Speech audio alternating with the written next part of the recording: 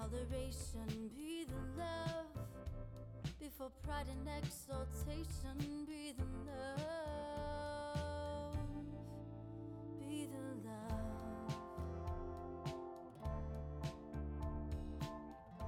You are listening to Be the Love, transcending through the shadows into a higher state of consciousness. We are souls on the journey, opening up the conversation to heal, awaken, and connect ourselves and the planet to a higher vibration of love frequency. It starts with you. Everything you need is within you. This is your time. I am Stacy Musial. And I am Sam Fernandez, and we are your co-hosts at Be the Love podcast. Thank you for tuning in and ascending with us. Hop on board the Ascension Bus.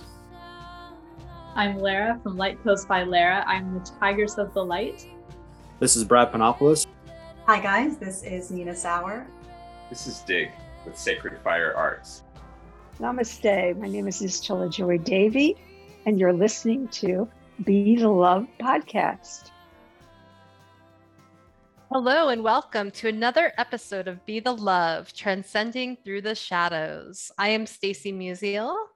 And I am Sam Fernandez.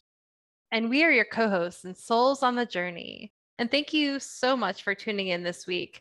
And if you've enjoyed listening to our show, we would absolutely be so grateful for a 5-star written review on iTunes. Reviews really help the show become more visible and spread the word to others.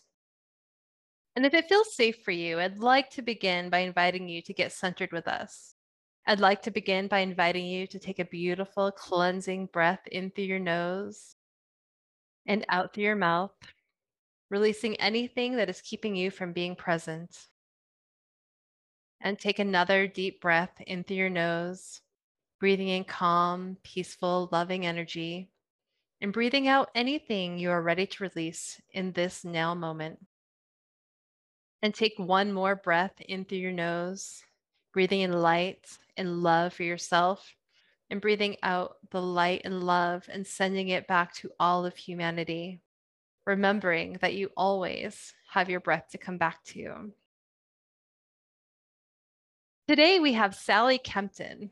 Sally is a widely respected teacher of meditation and spiritual wisdom, known for her capacity to kindle meditative states in others and to help students work with meditative experience as a framework for practical life change.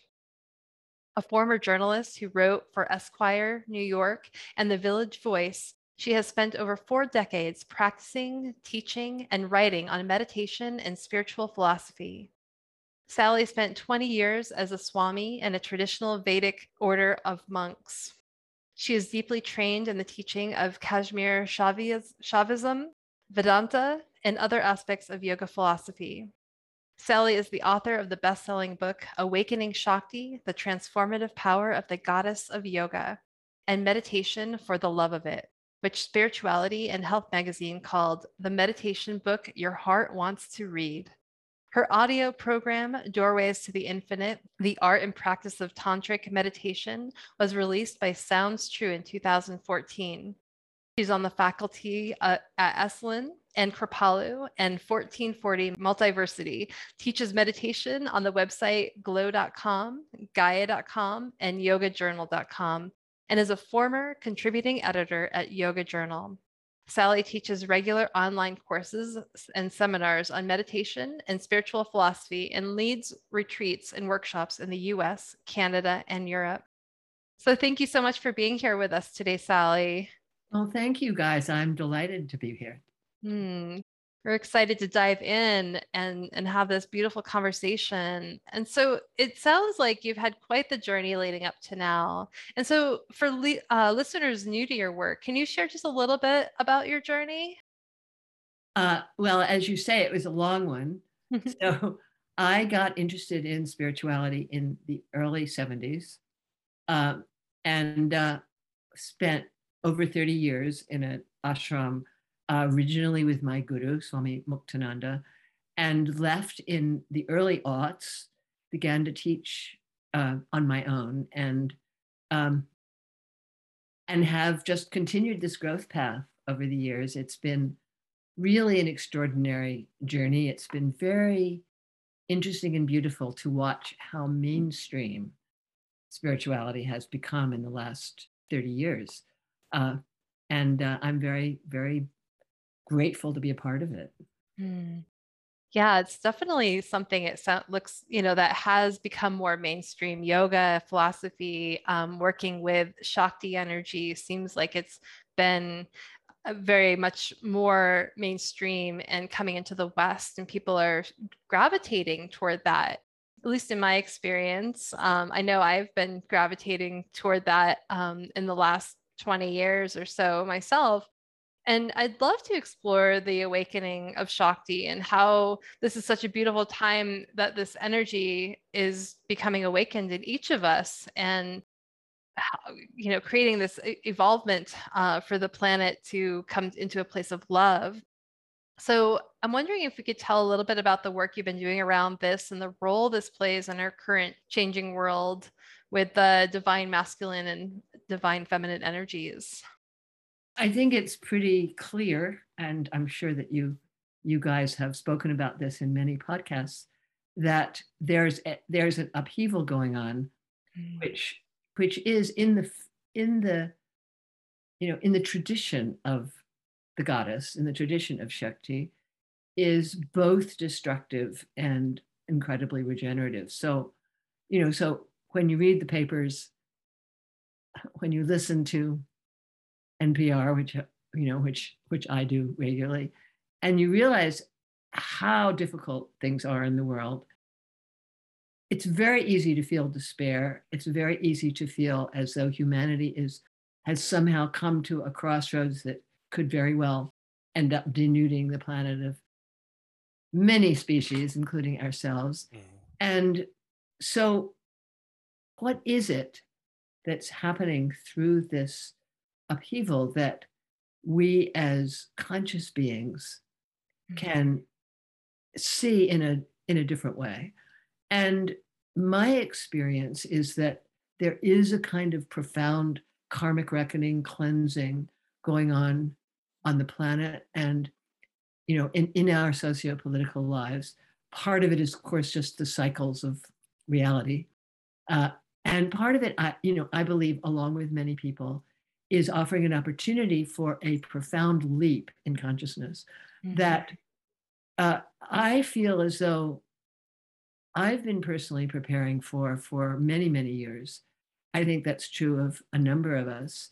And though, we have no idea of the outcome, but one of the things we are beginning to understand is how much our inner connection to the divine underpinnings of the world is crucial, not only for our personal journey, but for actually making a difference on the planet. So my work is really about that connection, about finding your own personal connection to the divine within, whether you see the divine in a formless form or in a feminine form or a masculine form.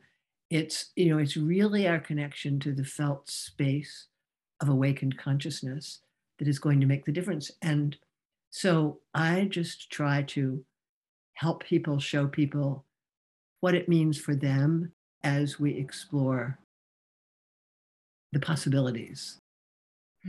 So I can be more specific, but I think your question was relating to kind of the general, oh my God, that we're all feeling these days.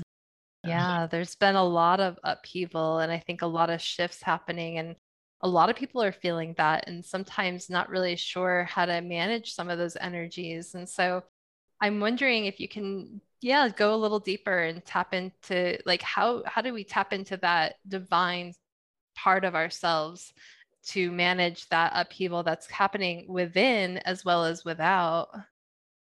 The traditional methods of meditation, prayer, what we call in the Indian, especially in the tantric tradition, bhavana, in other words, creating attitudes that through which you look at the world. These are today, as ever, really the methods. So my own experience is that it's utterly necessary for real contact with your inner source. It's utterly necessary to meditate regularly. The other piece that I've spent many years working with, in which I'm very much returning to these days, is the process of invocation, which in the goddess traditions of India is often done through mantra and chanting. So to work with a mantra, especially a mantra that is empowered for you, is probably the quickest, I would even say the safest way to make a divine connection. And it's very simple, it's very traditional. It's not way original, but it is the most effective method I know. And in my own life, there's nearly always some Sanskrit chant that I'm practicing regularly, because again, I've found that the resonance of some of these chants, and Sanskrit is not the only language in which resonant words occur, but these chants, which are thousands of years old, which have been used to clear the atmosphere, to cure your psychic atmosphere, really to change the consciousness of the energy around you, that these are profoundly helpful in, I have literally found that the sound, but the vibrational resonance of certain chants will absolutely transform the atmosphere of a room, of the space around it, of your garden, and that the more of us are really willing to tap into this profound sacred science of mantra, the more our voices can resonate. So those are really my recommendations: meditation and mantra, and whatever we do to transform the way we think about reality.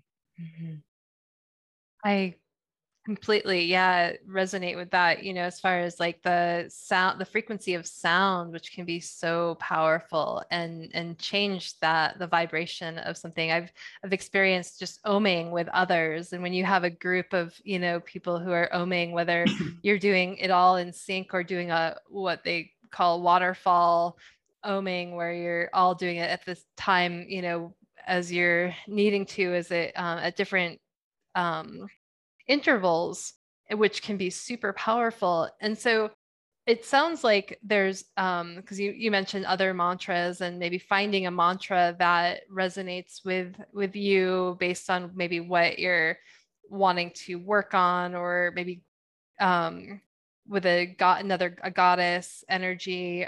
So how would one like find a mantra that would really connect with their own energy? Like, what would be the first step someone would need to do to find that? Well, traditionally, of course, you receive a mantra from a teacher.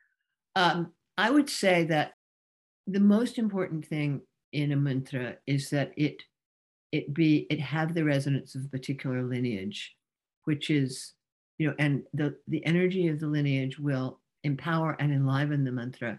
So when you begin repeating it, it's, you have the backup really of the centuries of practice that have gone into it. So if you don't have a connection with a specific lineage, which of course many of us don't, what I recommend is working with one of the famous traditional mantras, which can be something like Om or Om Namah Shivaya, or one of the goddess mantras. And the question, in my book, Awakening Shakti, I actually offer a series of mantras connected with particular goddess energies. And if you are choosing a mantra on your own, then you have to enliven it for yourself. And the way you do that is by practicing with it, and practicing with it many times a day. What many people do with mantra is they get a mala, and they say the mantra, accompanying it by moving the mala beads, which essentially keeps track of it. And if you get really serious about enlivening a mantra, you can do it in a few months with regular practice. Once that's started to happen, once the mantra has really cooked in you, what begins to happen is that it starts to descend into your subtle body and to literally transform or transmute what I call, it's a little bit too physical a term, but it's evocative, what I call the atoms and molecules of your consciousness and of your inner body. And it's what mantra is able to do is penetrate through layers of yourself that we can't get to physically and that we can't get to intellectually. So because at the deepest core, we are composed of vibration and light. And, so what the mantra does is really alchemize the vibratory energy in our system. And I would say if you want to practice with the mantra, and you don't have a teacher, then I would suggest that you choose a mantra like Om Namah Shivaya or Om Namo Narayanaya. I'm giving you Sanskrit mantras. They're also, of course, great mantras in the Christian tradition, in the Sufi tradition, and in in the Buddhist traditions. Find one that you feel a connection to, and this requires some capacity for turning within, discovering your own connection, and then just decide that you're going to enliven it for yourself, and you can do it. And I'm wondering, is going into that, is if someone were to find that, maybe a mantra that they resonate with, or maybe they find a teacher, but what is the intention behind that? So what would be the best practice for setting an intention going into mantra practice?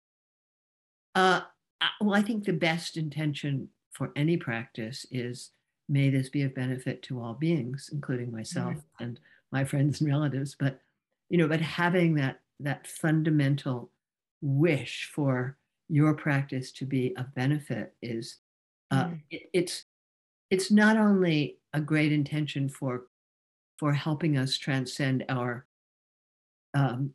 rudimentary human selfishness. It also helps the mantra actually do what you intend it to do. And it's also, of course, you can practice anything with a personal intention. May this be of benefit to my health. May my problems be resolved. There's no reason not to bring your personal concerns into your practice in the form of intention. But it should always be accompanied by a general wish for the well-being of all and for the earth. I love that. Yes, we're like really focusing on outward, but like cleansing the inner, which does manifest on the outward and magnetizes or has that ripple effect to the outward. So the intention of clearing that energy in the greater world. It's beautiful. Well, one of the great, I would say, the greatest teachings of Buddhism is the teaching of bodhicitta, which bodhicitta, as I'm sure means awakened heart mind. And the root of bodhicitta is the desire for all beings to be free, for all beings to be enlightened, for all beings to love, and it takes quite a bit of inner work to begin to make this your own genuine motivation, because we're generally motivated by the desire to make our own lives better and the lives of our friends and family better. And it's, a very interesting part of spiritual practice is learning how to keep those things in balance. And, and the understanding of bodhicitta, at the core of it is everything is a part of myself. My own consciousness is the consciousness that's at the heart of everything in this world. So there is no one's suffering that is not going to affect me. And there's no one's happiness that isn't my happiness. And so, so all the practices that we do can be informed with this understanding and with this really deep wish for the enlightened freedom and love of all beings. And, it's a very nice sentiment. We all feel really good when we're thinking like that. But to make it actual for yourself, to make it real for yourself, to actually look into your own motivations and see where you hold back is necessary and really makes a huge difference. So this is how we personally transform. And recognizing that there's really no separation between myself and others, and we are all one consciousness. Yeah, we are all one consciousness, and we are all unique, which is one of the great paradoxes of reality. We all have our own wisdom, our own love, our own karma, of course. And so to somehow to learn what your path is, your personal path is, the path that allows you in all your uniqueness, to overcome the qualities that keep us stuck and unable to connect to others in the world. There's a whole inner cleansing aspect of spiritual practice that is kind of easy to forget when we're doing sort of exalted, let's change the cosmos types of awareness. So to always be looking inside with enormous humility and realizing, in what way am I not walking my talk? In what way am I not really able to be open-hearted and intimate? And, on the other hand, in what way do I need to have stronger boundaries? In what way do I need to, clean up my company, my diet, all my programs? So it's a pretty powerful and interesting journey. This journey, it's positive in the positive actions that we take, and what we could call the remedial or purificatory actions that we take. Absolutely. And it takes a big level of awareness to really tap into that energy. And so I'm wondering if you could talk a little bit about, maybe even using mantras or, other practices to evoke the goddess energies to manifest our deepest desires and the changes that we want to make in our lives. Yeah. Well, the practices that I do personally and that I advocate in my courses and classes and in Awakening Shakti. I'm going to show you this book because it's got so much information in it that I could not possibly convey in the amount of time we have. So there's a couple of practices. One is working with the goddess mantra, which is crucial. And, for instance, almost all of the Hindu deities have Gayatri mantras associated with them. And a Gayatri mantra is a 3-line mantra in which let's say you're invoking Lakshmi, the goddess of love and abundance, who is always a great energy to bring into your space because she is the most profoundly positive of, one of the most profoundly positive deity energies that you can connect to. So there's a Gayatri mantra associated with Lakshmi, which goes Mahalakshmiye cha vidmahe Vishnu patnye cha dhimahi tanno Lakshmi prachodayat. And this means I invoke the presence, or actually we invoke the presence of Lakshmi. We meditate on great Lakshmi. May Lakshmi illuminate our mind. And, as I say, the form of that mantra is adapted to different deities. So there's a Durga one that goes Om Katyayanaye Vidmahe Kanyakumari Dhimahi Tanno Durgi Prachodayat, which refers to her under the name Katyayani, and also to her young girl form as Kanyakumari. So most of these mantras invoke the traditional name of the goddess, some of her attributes, and as you say such a mantra, the Gayatri mantras are extremely powerful. As you work with this mantra, you get a more and more of an internal sense of the energy of this particular goddess within you. Another practice, and I actually have a meditation CD called Shakti Meditations, in which we do visual meditations of, I think, 11 different Hindu goddesses. And in this practice, you would use a murti, a statue of the goddess, or a painting, or you would use a yantra, which is a geometrical representation of the form of the goddess. And in the tantric tradition and in Indic spirituality in general, there's an understanding that deities, that divine forms, have three different forms. One is the mantra, the sound form. One is called the stula form, the physical representation, which corresponds to our physical body, though of course it's a much subtler body. And the yantra form, the geometric form, which usually consists of triangles, squares, and circles arranged in a particular pattern, and which you can meditate on. It's a visual form that you can meditate on. The most famous one being the Sri Yantra, which Stacy is wearing around her neck.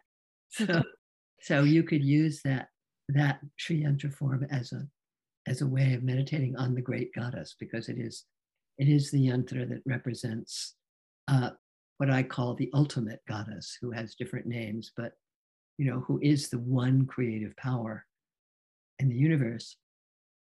So that's how you get close to goddesses. You use a mantra, you do a visualization, and I can do a meditation with you a little bit later on with one of the goddesses, and you actually cultivate the skill of bringing her into your own body.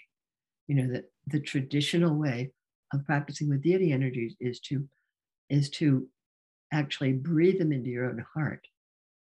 So connecting to an individual goddess form, whether visually or through a mantra, and there's the payoff, so to speak, to this practice. And I can tell you from my own experience that this really happens, is that you begin to experience a presence inside yourself, almost as though your energy body has been infused with the quality of this deity. And it's at that point that you as an individual being begin to be empowered by this divine energy.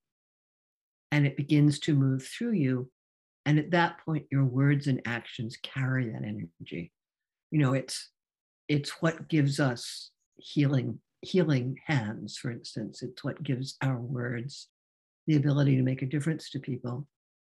And by cultivating that energy, by cultivating a particular goddess, we literally empower our own goddess. And this applies equally to the masculine deities.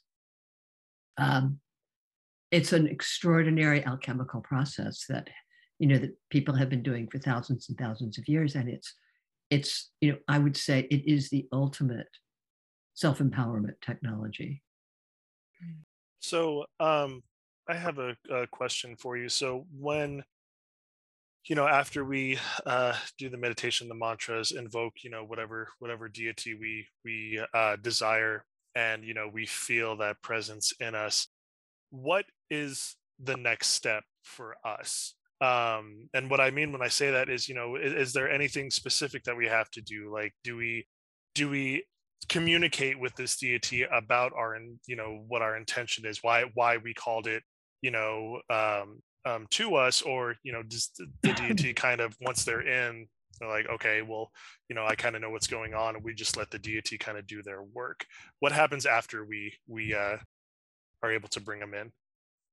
Well, to a certain extent, it's important to just allow that energy to integrate within us.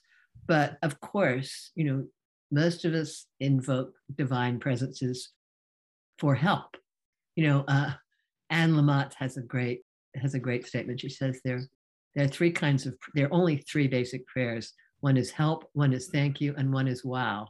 So you find a way to express the wow. In other words, I feel you. I feel your, the sparkling crystalline energy that is coming into me, or the deep peace that's coming into me through this practice. And you say thank you. And then you ask for help. And I'm all for direct petitionary prayer. So whatever it is that you're struggling with, at a certain point you learn that you can turn it over. And every religion in the world has some form of this, of this encouragement to turn your troubles and your desires over to the divine, understanding that they can actually take care of it. And we learn this over time. It's obviously it's mysterious, doesn't always happen in the way that you think it will, but as you become more familiar, and as your consciousness gets transmuted by your relationship with these energies, you become actually much more comfortable in asking for help. You begin to realize that deity, Shakti, is in every particle of the world, so can be invoked anywhere and in anything, and actually has the power to show up in many different situations. So as long as you're not, how shall I say, as long as you're not expecting the results to come in the next 2 minutes, and are willing to really explore the ways in which your prayers and invocations are answered, then all of this, everything about your life, and I say this from my own experience and from the experience of, many of the people I work with, even though life has its struggles and sometimes its tragedies, that what you do with this energy is constantly fall back into it, so that it's very much like having, an invisible friend, if you will. So, and not only as children, but as adults, this sense that there is a presence that has your back, that cares about you, that is there in the middle of sickness, that is there when when your lover leaves you, that's there when your kids get in trouble at school, that's there at the end of your life. That feeling, the more you can cultivate it, the more you can turn inside and ask, where are you? Let me feel you. The more intimate that relationship becomes, and eventually you do realize that the deity is you. There is nothing outside. But in my experience, we need to approach the divine with a sense of relationship. It's a very important practice called, second person spirituality, the I-thou relationship that Martin Buber talks about. And we can learn to live in the both and, that yes, everything is within us. There is no such thing as an external God, or as one of my friends says, that version of God that you don't believe in doesn't actually exist. And yet at the same time, just as we have bodies, just as trees, there are individual trees and individual fish, there are individual forms of the primordial Shakti, which we call deities, who are real and who exist on subtler levels than we do, and yet ultimately dissolve into the self. So holding that paradox is really the heart of Tantra. And kind of what I've spent my life contemplating. That's really beautiful. I think it's really, just to recognize and to understand that concept that there really is no out there. It's all within us. And so, but when we, take the energy and we can bring it in and feel that energy, we recognize that that has been there all along. And so the wondering how someone might use the deities to maybe heal trauma or the shadow self, to ultimately tap into that, the healing pieces of it, and tap into the vibration of love for themselves and for others. Yeah, I mean, that's so. What deity practice is the practice of forging direct connections to the power of grace, which is really the primordial energy of healing in the universe. And there are many, many ways to tap into grace, one of which is just to, open your heart and ask. But the practice that I have done and that I offer other people and have done for many years is to actually imagine the form of deity, which doesn't have to be a physical form, which can just be a feeling form, to imagine that in front of me and breathe in their energy with the feeling that it's coming into me and healing whatever has to be healed. Then breathing that energy out. You just did it. You did a lovely meditation at the beginning of this conversation of, breathing in light from the universe and breathing it out. And this is essentially the healing practice is you breathe in light, you breathe in healing, you breathe in love, and then you breathe it out. And often you don't feel it. Often you're just kind of doing a fake it till you make it. But as you keep up such practices, as I know and begin to direct them, for example, let's say you have a pain in your shoulder and you imagine breathing in the grace of Goddess or the light of Shiva into your shoulder, and feel that it's actually moving the stuck energy in that part of your body, opening it up. It just at a certain point you begin to be able to really dissolve pain, or to let's say to assimilate pain. Up to a certain point, I mean, there's certain forms of physical suffering that are very difficult to to mantra away. But in general, the ordinary pains in the body mind can be healed by that very simple practice of breathing light and love into them, and letting it dissolve and transmute the feeling. And yeah, recognizing that the energy, the emotional energy, is that of just energy. So transmuting, it sounds like, just with the goddess energy or the energy of the light and love, and moving it into that space would ultimately transmute that energy. Yeah. It's a famous alchemical principle. The subtle overwhelms the gross. So when you infuse subtle energy into your physicality, and that would include situations, then that subtle energy is going to change the situation, sometimes very subtly, sometimes so subtly that it takes a while before you realize what's happening. I'll tell you a fairly dramatic story, and this has happened in my life over and over and over again, and it has to do with mantra. I've been sitting with people who were quarreling with each other or enormously angry at each other, considered trying to intervene in the situation, realized that it wasn't my place, and then sat there with them very deeply focusing on mantra and watched the energy that's produced kind of diffuse the situation. So, and that is what alchemy really is. It's like, it's what you can do, with intention and a, a well thought out spiritual technology. You can diffuse a lot of situations.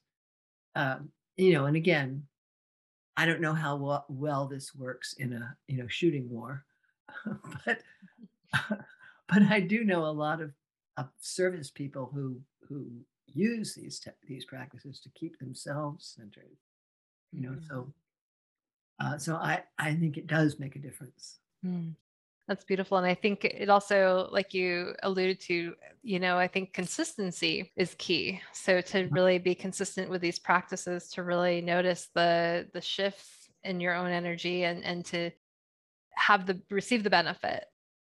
Yeah, and it's actually very helpful to keep a journal. Even if you just write a few lines in it, because when you look back over your journey through the journal, you actually start to see what the effects of certain practices are. And more than that, what the effect of the attitude with which you practice. We're always going to have days when we're not very interested. When the practice is dry, when it's really hard to get ourselves to do our asana or our meditation. And this is absolutely normal. The thing is, if you can keep yourself doing it, even when you don't feel like doing it, even if it means that you meditate for 10 minutes instead of half an hour, just getting yourself into the posture is incredibly important. Yeah, I come back to, it's better to meditate at least 10 minutes a day versus 1 hour, 1 day a week. Yeah. That consistency is key. Yeah. And there's for instance, when you're paddling a canoe, or a kayak, there will be times when you have to paddle against the current. And, and it's difficult. It's not that pleasant. You'd like to, get out of the water or follow the current. But the effort that we make to paddle the canoe against the current is what strengthens our arm muscles. It's what really gives us the chops that we need, to become more and more expert in the practice. And it's the same is true in spiritual life. When it's hard, if you keep at it, you get better. Absolutely. Yeah, it's beautiful. And so I'm wondering, I'd like to maybe shift gears a little bit and talking just about love. And so I read this article on your website that was part of connecting to love as a sadhana or a spiritual practice. And just to kind of, I think there's a lot of people that struggle with just the concept of self-love and being able to connect with that source and what that truly means. So I'm wondering if you can talk a little bit about this and how we can truly connect to that source of love within ourselves and with, to share that with others at the true essence of what love really is. Well, I have found that if you're feeling out of touch with love, that the word love is a hard word. In other words, if someone tells us that, if people start talking about love and we're not feeling it, it automatically puts us in touch with our own unlove. So I prefer to use words like tenderness, acceptance, welcoming, sweetness, just to ask people, can you feel a little bit of tenderness around your heart? Can you touch your arm, or your shoulder or your face tenderly and just feel the impulse of tenderness? In other words, when you're challenged in the area of self-love, to be physically nice to yourself, to do things that actually kindle that sense of tenderness, which can be as simple as as taking a bath, which is of course something that that many of us use as a self-care practice. I think that given that we live in a society in which most of us for generations have not received the kind of love that that creates an easeful relationship to our own self. You know, most of us are the children of people who were out of touch with their own love, who may have loved us as best they could, but who didn't really know how to kindle that feeling in us, you know, who couldn't meet us, who couldn't see us with that loving eye. And so we need to give it to ourselves. And I know that this is what you work with. One of the practices that I often do, and I'm sure that you guys may know this practice as well, is to look into my own eyes in the mirror and imagine myself sending love to the person I see in the mirror. And there's something about that practice that, first of all, the person you see in the mirror doesn't necessarily feel like you. So, and for many of us, it's easier to be loving towards another person than it is to be loving towards ourselves. But when you do that mirror practice, it will eventually kindle that tender feeling in yourself. So I consider self-love to be probably the life work, the hardest life work any of us do. And it's very important to realize that it's not an overnight process, and that if love is too big a word, how about I accept myself? I welcome myself. I feel tender for myself. I forgive myself. I forgive myself for that stupid thing I said. And if you can't forgive yourself, to work with that, like, okay, I'd forgive my child if they said that. Can I forgive myself like I'd forgive the child? So it's a sadhana, it really is. And there are many, many aspects to it. What I've found over the years, because it was all, it was definitely as much of a problem for me as it is for anybody else in modern day America, is that, you practice it, you practice coming back to tenderness, you practice talking back to your negative, critical inner voices, you practice talking back to, your critical mother in your own head. And little by little, you begin to realize that, oh, actually, I'm a pure being. I'm actually a pretty good person. Even though I do incredibly stupid things sometimes, I'm still a pretty good person. And just those little moments, those little incremental moments are what this sadhana is about.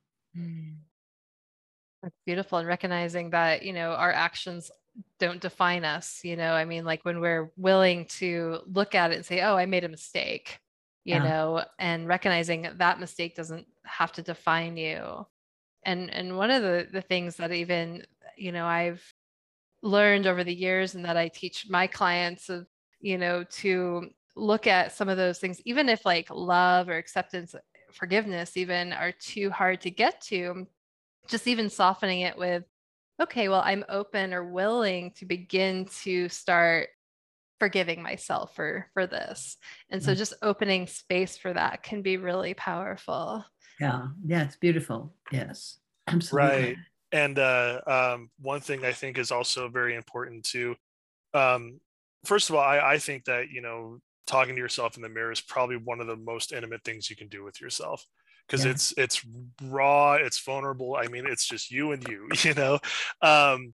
But another thing that I find really important too is like you were saying, Sally, and like you were saying as well, Stacy, is, it's okay to not, dive deeply in love with yourself right away. A lot of us really don't know how to do that, especially, the society we grew up in.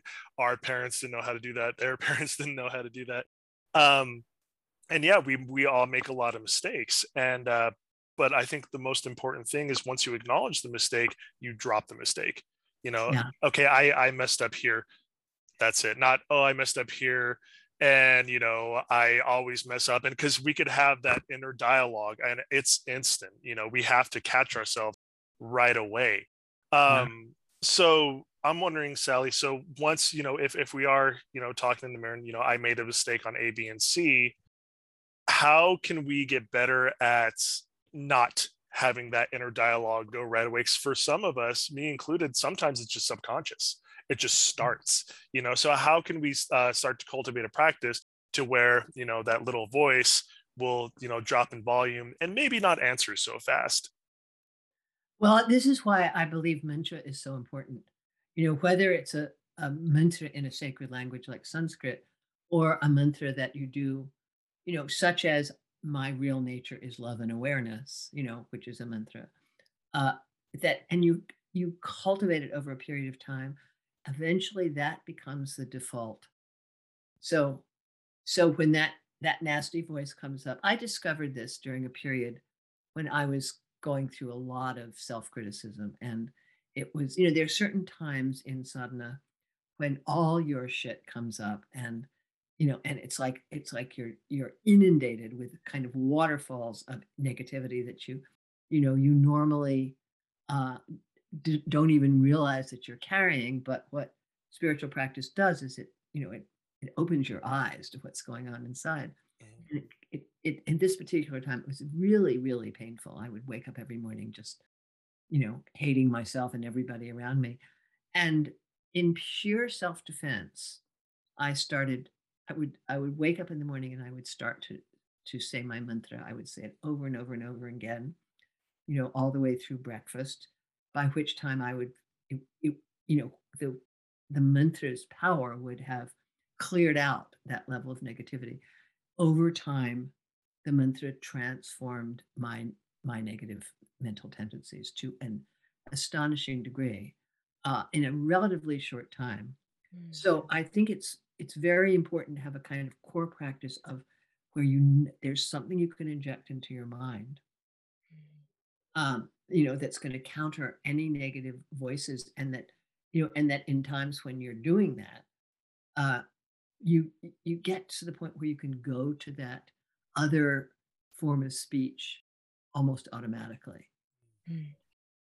That's beautiful, because you're ultimately changing the vibration of that energy through the vibration of sound, and at the same time replacing it with maybe a positive mantra or affirmation, because we're so used to saying those negative affirmations. And so it makes sense, that it'll replace that. Yeah, and ultimately, essentially, a lot of what this kind of practice does is it cleans out your subconscious, which means it cleans out your karmic tendencies. And you may not even know why it is that you have certain feelings about yourself, what is behind your almost terminal guilt or shame or whatever it is. And you can go back at your childhood, you can look at the traumas that have given rise to it. But as we all know, looking at the trauma, intellectually understanding the trauma does not make it go away. So it's these subtle practices, subtle clearing practices that literally replace the negative samskaras, the negative impressions, with not just positive ones, but ones that connect you to your divine source. Those are the most powerful, and that's necessary. We're not going to get through our lives at this point without doing that work.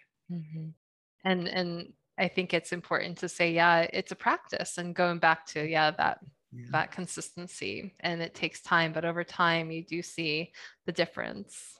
Yeah. And another thing that I found really helpful is to have the attitude of I'm in training. I don't have to be perfect. I know I'm not. I'm in training. And so in other words, I'm an experiment. I'm an exploration. And how great is that I'm willing to be in training by the guru of life itself. I absolutely love that. Yeah, that's a wonderful way to look at it. Yeah. And so it helps you admit your mistakes also. Makes it far less scary to say. Right. Exactly. Yeah. Like, oh, now I have room for error. I don't have to do this perfect right away. Like, I feel like I have to do everything. Takes the pressure off for sure. Yeah. But the humanness, pressure off the humanness, or being human, letting us be human. Yeah. So Sally, I'm wondering if you could lead us through a meditation today? Sure. Why don't we do a meditation on the goddess Lakshmi?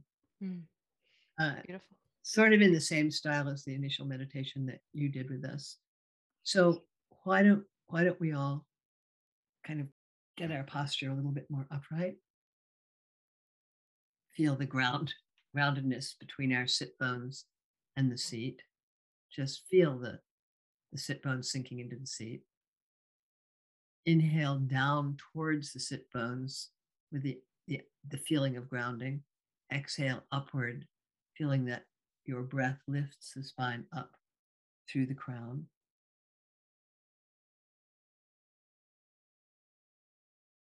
And just let your awareness be with the breath for a moment, not trying to change it. Now feel that seated in front of you is the figure of a love-infused golden feminine form. Whether you visualize her or not, sense her presence, sense how absolutely ready this being is to be with you in this moment. And for a moment, just allow yourself to breathe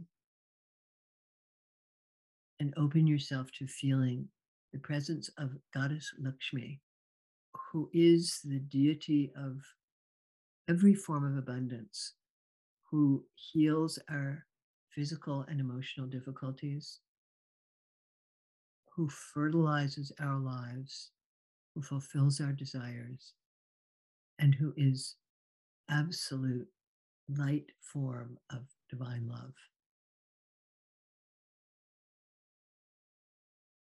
As you breathe in,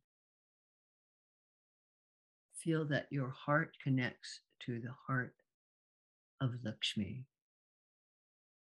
that you're breathing in her love, the love from her heart into yours. And that with the exhalation, you allow that love to spread through your body. So you're simply receiving from the goddess.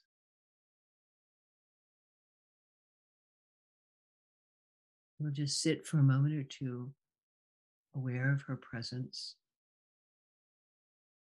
feeling the intention of her heart flowing into us as we inhale, and feeling that love that is her essence flowing through our body with the exhalation.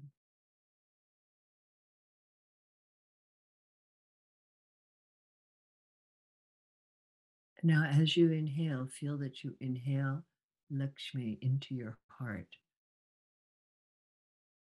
in the form of love, of golden light, of the feeling of pure abundance and radiance. And allow her to nestle into your own heart, asking that her presence live in you.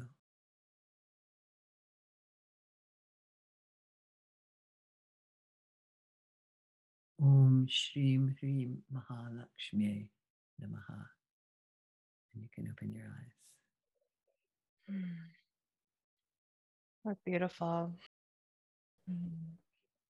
Thank you so much. I just felt Lakshmi's energy just vibrating through my entire being. And I wanted to share a story that I was remembering also, as I was on a road trip with some friends last year, and my car was having a hard time getting up the hill. It was starting to act funny and make some funny sounds and stuff. And so my friends, my goddess friends and we got out of the car and we like called in Lakshmi's energy to surround the car, and we were dancing to some beautiful kirtan music, and all of a sudden my car started to start back up and move again. And so it was just like a beautiful, it was just a powerful experience to have. So thank you for bringing us to that energy with Lakshmi. That's a great story. Great story. How is that for you, Sam? That was also really it was almost like cleansing for me. And I'm pretty good at visualizing, but I'm more into the feeling. So when the last time you said to visualize Lakshmi's loving energy going into your heart, my heart started to burn. So I kind of knew, like, okay, and it was almost like two explanations. Like, yeah, I felt the love go in, but I could also feel that my heart was a little resistant of it, but also curious, if that makes sense. So, but yeah, it felt really, like I said, it felt really cleansing. And yeah, I feel empty, but in a good way, like kind of flushed, I guess you could say. Beautiful. Yeah. Beautiful. So thank you so much, Sally. So I'm wondering if you could tell our listeners how they can find you and what you're currently working on. My website is sallykempton.com. I'm also on Facebook, but so there's material on Facebook, and the name of my Facebook site is Sally Kempton Awakened Heart, one word. Facebook, however you do Facebook. And I'm starting a course in early October, which actually, but when this podcast airs, there will still be the possibility of taking it. It's called Cultivating Shakti. And it is actually about the practices that we do to bring our sense of connection to that positive primordial energy, and also to help us assimilate the dark side of Shakti, which we're experiencing in a lot of ways these days. So that starts October 7th and runs for 5 weeks, and it consists of lectures, a lot of audio meditations. There's a great community, listserv community that's very supportive, question and answers. It's a pretty full-on audio course with some Zoom elements. And you can find out about that on sallykempton.com. Beautiful. And we can add all your links to our show notes as well. Right. So thank you, Sally, for being here with us today and sharing your experience and creating this conscious conversation. It's absolutely beautiful. And thank you for the work you're doing. It's gorgeous. It's so needed. Thank you. And thank you for listening to our show. Stay tuned for more episodes being released on Mondays at 5:55 a.m. Mountain Standard Time. And if you've enjoyed listening to our show, we would absolutely love a 5-star written review on iTunes. And of course, please share the love by sharing it with your friends. And if you want to support the work we're doing, please consider making a donation to our show by visiting our Patreon website at patreon.com/BeTheLovePodcast. And until next time, love yourself, love each other, and love the world. We love you. Love you guys. Take care. We'll talk to you later. We at Be the Love Podcast are honored to be supporting the Commodity Foundation, which is a nonprofit organization in Uganda that is working to build a school that will promote and support healthcare, education, skills development, feeding the hungry, human rights, and environmental defenders. Their goal is to work with young mothers and single mothers, street children, and vulnerable families who lack nurture as they guide them to become productive individuals, which will lead to a productive generation. Please see our show notes on how to become a donor, mentor, volunteer, or sponsor. Thank you, Heather Lynn, for providing us with your beautiful song to accompany our show, Be the Love. If you would like to learn more about Heather Lynn and her music, please visit her website at heatherlynnmusic.com. And thank you, Chrissy Grace at Leading Edge Productions for the beautiful design and graphics. And thank you for tuning in. And until next time, we are Souls on the Journey. And thank you for hopping on the Ascension bus with us. And remember, there is always a seat for you.